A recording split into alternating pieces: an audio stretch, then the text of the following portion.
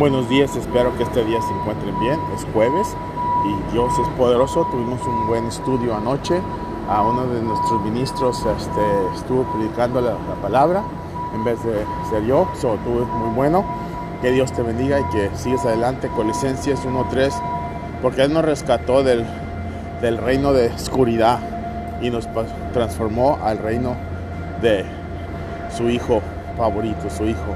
Amén. Eso es, en el reino que estamos, en el de Él, en el de su Hijo, no en el de oscuridad. Amén. Que tengas un día tremendo y que Dios te bendiga y que sigues adelante y no te desanimes.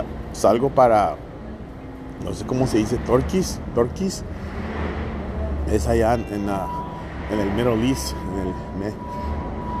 a medio de Europa y Asia. No sé cómo se dice, Turquís. Bueno, que Dios te bendiga y que tengas un día tremendo. En el nombre todo poderoso de Jesús. Amén.